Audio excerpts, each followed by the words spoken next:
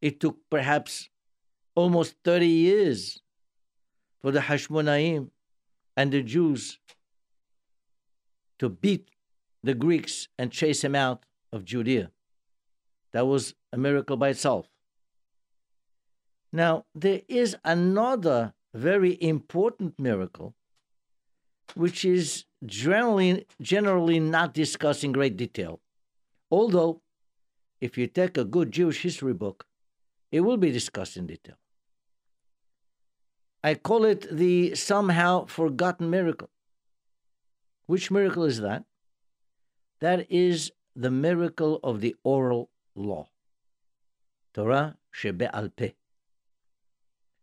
As you know, we have two Torot. We have Torah shebichtav, the written Torah, which we read from every Shabbat. That's the Sefer Torah. And Torah shebe'al peh, which is the Gemara, which expands on, amplifies, and explains the Torah shebichtav. Without the Torah shebe'al peh, we can't possibly understand and be able to perform the mitzvot if we strictly go only according to Torah shebichtav. I'll give you one example. It says, "Basukot teshvu shiv'at yamim." You shall dwell in a Sukkot 7 days. Well, we know from here that we have to have Sukkot and we have to have 7 days. Beyond that, we don't know. What does the Sukkah mean? How big is it? What's the minimum size? What kind of materials? What about the skach? The roof? What kind of a roof we can have and we cannot have? All this is discussed in the Gemara, Masechet Sukkot, Masechet Sukkah. So the Torah shebe'al peh is extremely important. And there was a war about the Torah shebe'al peh. And we won that war. I'm going to amplify on this. A Jew must believe and conduct himself according to both. If not, then the Jew is an apikoros. He's a heretic. He's a kofer b'Torah. Unfortunately, throughout the ages, we had many times groups of Jews that challenged the principle of the oral law. But thank God, the Torah shebe'al peh has always prevailed. Let me give you an example of this idea where the Torah shebe'al peh was extremely important and where the Hachamim emphasized with great pomp and with a lot of people around the idea that we must always adhere to and adopt the Torah shebe'al peh. In Masechet Menachot, for example, it talks about, in Perek 10, Perek Asiri, talks about the Omer, the offering that used to come, the Beit HaMikdash used to bring on the second day of Pesach, called the Omer. And we start counting from there until Shavuot. And they said that they had Shluchei Bedin, representatives from the Bedin used to go. And on the night before, just prior to cutting the stalks of barley which were used for the mincha, the korban mincha, the offering of the Omer, they used to have a huge amount of people. Thousands of people. The Mishnah says, all the ayarot, kol ha'ayarot ha'smuchot lesham mitkansot lesham. All the villages around used to come and gather in order to participate in this celebration of the cutting of the barley. Now, and it was the person that was cutting says, we say something 3 times, and everyone answers 3 times. Is it sundown yet? And everybody, 1,000 people or more, yes. And 3 times. Shall I cut now? And 3 times, yes. Whole big pump over there. Unbelievable. So what's the idea behind this? Why? Even if it was Shabbat, they would cut it. Even Shabbat. Now, if I put on tefillin, which is a mitzvah, just like bringing the Omer is a mitzvah, putting tefillin is a mitzvah. But I don't have 1,000 people around me before I do it. Here I do. Why? מפני הביתוסים שהיו אומרים אין כצירת העומר במוצאי יום טוב. There was a big problem. A big problem with the Baitusim and its Tzdukim. They were both. They believed only in Torah shebichtav and not Torah shebe'al peh. It says, Mimahorat Shabbat, on the day after the Shabbat, which the Torah shebe'al peh describes the Shabbat means the day of rest, which is the first day of Yom Tov. So from the day after the first day of Yom Tov, which is the second day of Yom Tov, we bring the Omer. But the Tzdukim, the Baitusim, no, they explained it differently. Yom HaHarad Shabbat, it means the day after Shabbat, which is Sunday. That doesn't make any sense. There are many reasons why it doesn't make any sense anyway, but that's not the point. The point is, the Hachamim tell us, the Torah Shebe'al Peh is telling us, Mahurat Shabbat is the day after Yom Tov. That's what we do.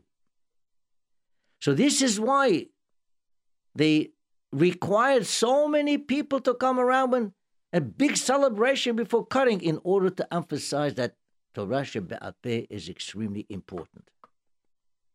Well, during Hanukkah, during the war that the Jews had against the Greeks, there were really two wars. There was the war between Jews and Greeks, and there was a war between Jews and Jews. The Tzdukim were very strong. Now, the Greeks conquered Judea, and for the first 140 years or so, there were no specific gezerot to suppress our religion. But the Greeks, they were not only military imperialists, they were also cultural imperialists. They were adamant, they were stubborn in trying to spread their culture in every way. Whether it was literature, art, language, music, architecture, name it. It's there.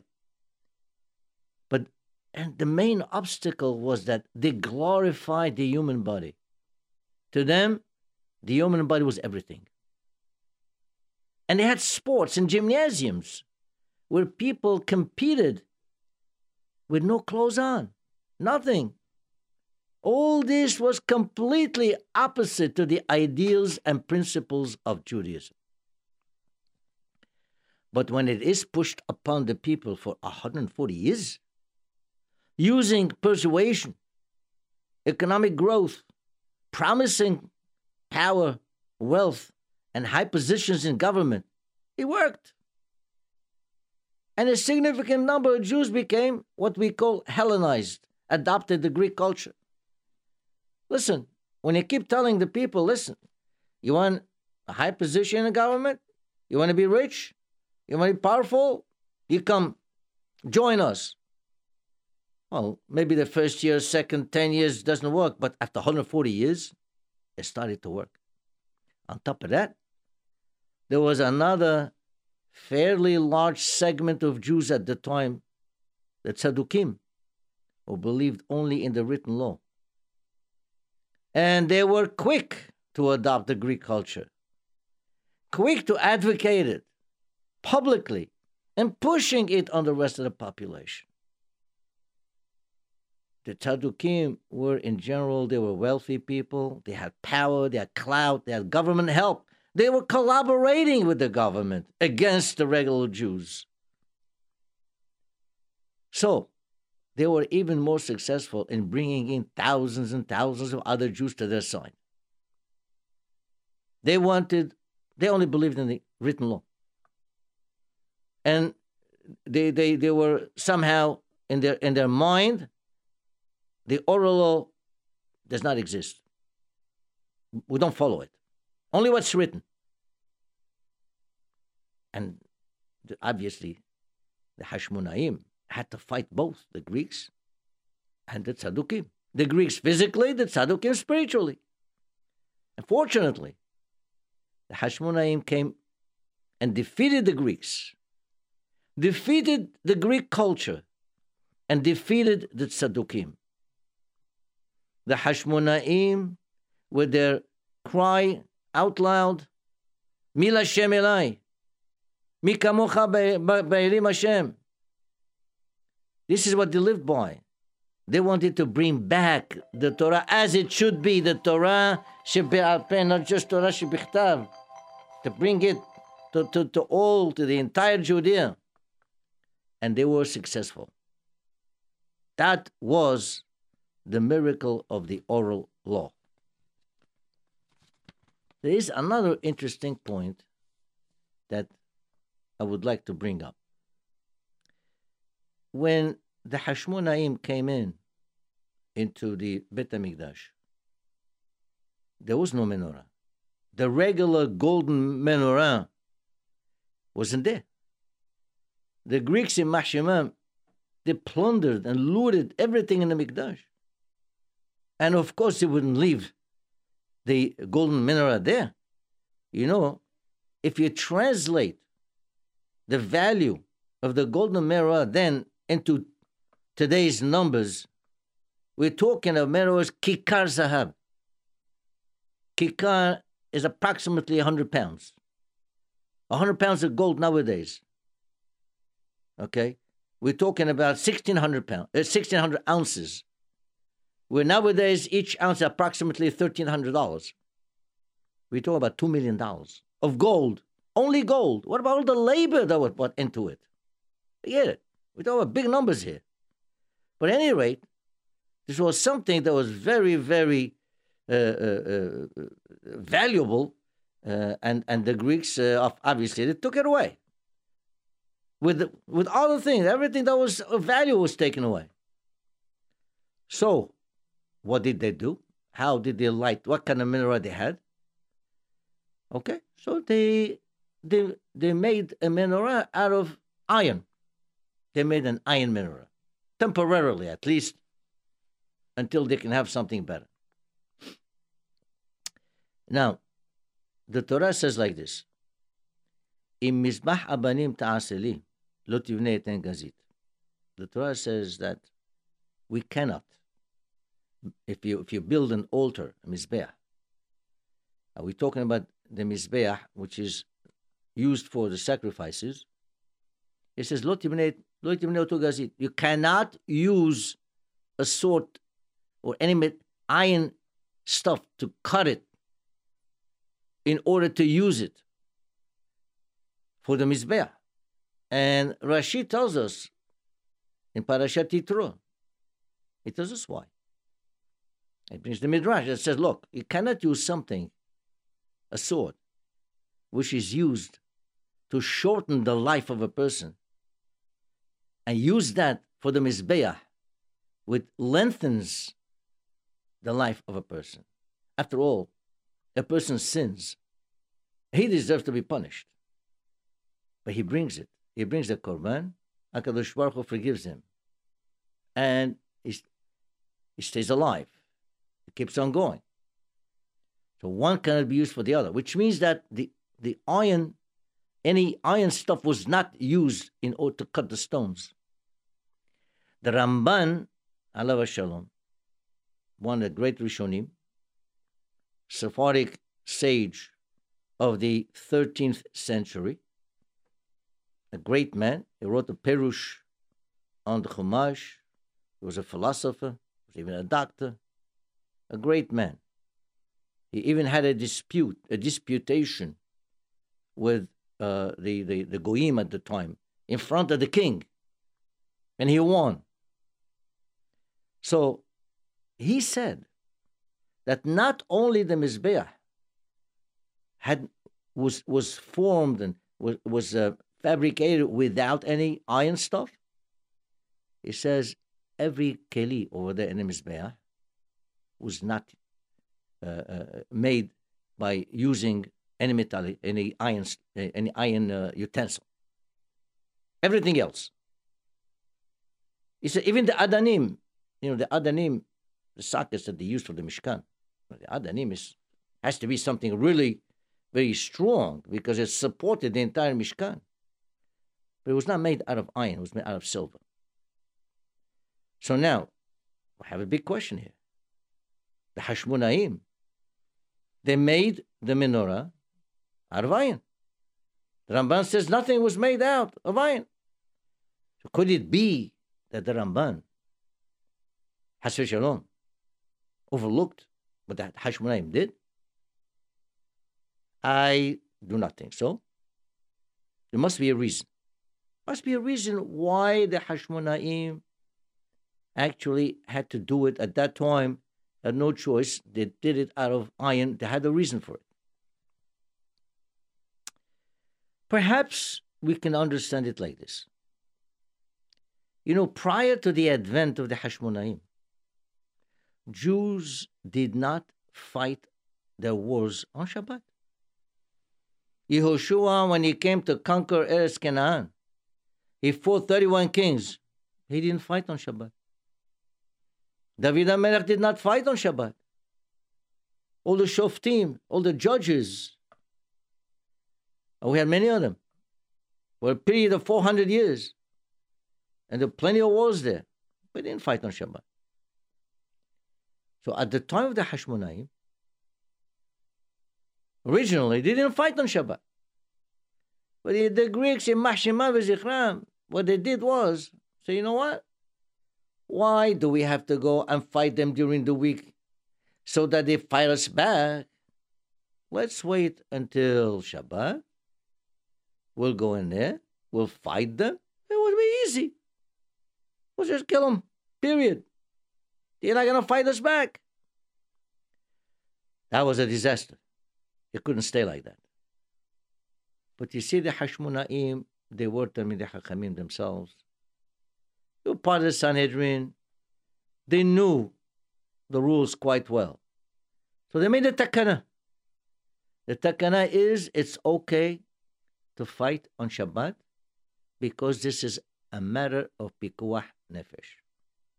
Imagine, even if it is safek pikuach nefesh, we still can be mechalel Shabbat. And here it's definitely a sure. If they come in, the enemy will come in. They'll be killing people left and right. So therefore, they said this is a question of pikuach nefesh. A question of pikuach nefesh, we can fight on Shabbat. Now, the Hashmonaim were fighting for the Torah, as we mentioned before. They were fighting to bring back the Torah. Now, we know that in order to really study the Torah properly, it cannot be taught with a sword. It cannot be pushed on a person. In his dedication, effort, toil, willpower, it needs that the person accepts. He should be agreeable to pursue the learning. However, if the Torah is forbidden to us, then we must defend it even with the sword. If there's a prohibition and we have the capability of fighting it, then we should fight it. And they fought it with the sword. But now, the menorah is symbolic of the Torah. It's symbolic of the Torah. Kiner mitzvah v'Torah or. Just like a ner, a flame. When you have darkness, the flame brings light and illuminates the room. The Torah the same way, in a spiritual way. When a person has darkness, meaning spiritually, he's ignorant, doesn't know anything, then the Torah will enlighten him. The ner is a physical enlightenment. The Torah is a spiritual enlightenment. The menorah is a spiritual. The Torah is a spiritual enlightenment, but the menorah is symbolic of the Torah. And if we can defend the Torah by the sword, then we can make a menorah also out of iron. And perhaps that was the cheshbon. But that was the logic that they used in order to be able to forge a menorah out of iron. So, Rabotai, let me emphasize again that the Torah Shebe'al Peh, Baruch Hashem, nowadays, most religious Jews, of course, they do, obviously they accept the Torah Shebe'al Peh. Now, we do have some problems with the Reform Jews and so on, but at least they are not fighting us like the Tzeddukim. They were fighting the religious Jews in order to make sure that the Torah Shebe'al does not exist any longer. That's why that war was considered a miracle that the Hashmonaim won that war also. Nowadays we have problems. We've had problems before also. But at least there's no fight here. We are all Jews. We hope that one day, someday, they'll be enlightened and they will realize that our Torah is the true Torah. The Torah of the Hachamim, the Torah of Moshe Rabbeinu, the Torah of the Rambam, the Torah of Shulchan Aruch. Eventually, we hope that they will. And Be'ezrat Hashem, we hope that they will, and we all be fulfilling the mitzvot according to the proper Torah, and that will bring our Mashiach Tzidkenu. Amen. Rabotai, just want to remind you again, this particular station extremely important for our community. It has a lot of benefit for the young, for the adult, the elderly, men, women, poor, rich. Very important, it should stay alive. And I hope that if you can afford it, please make an effort to contribute to it. Also, I want to just to remind you, we have a beautifully renovated social hall downstairs. If you have any simcha, please call us. I'm sure we'll be able to accommodate you. Hanukkah Sameach and Shavua Tov.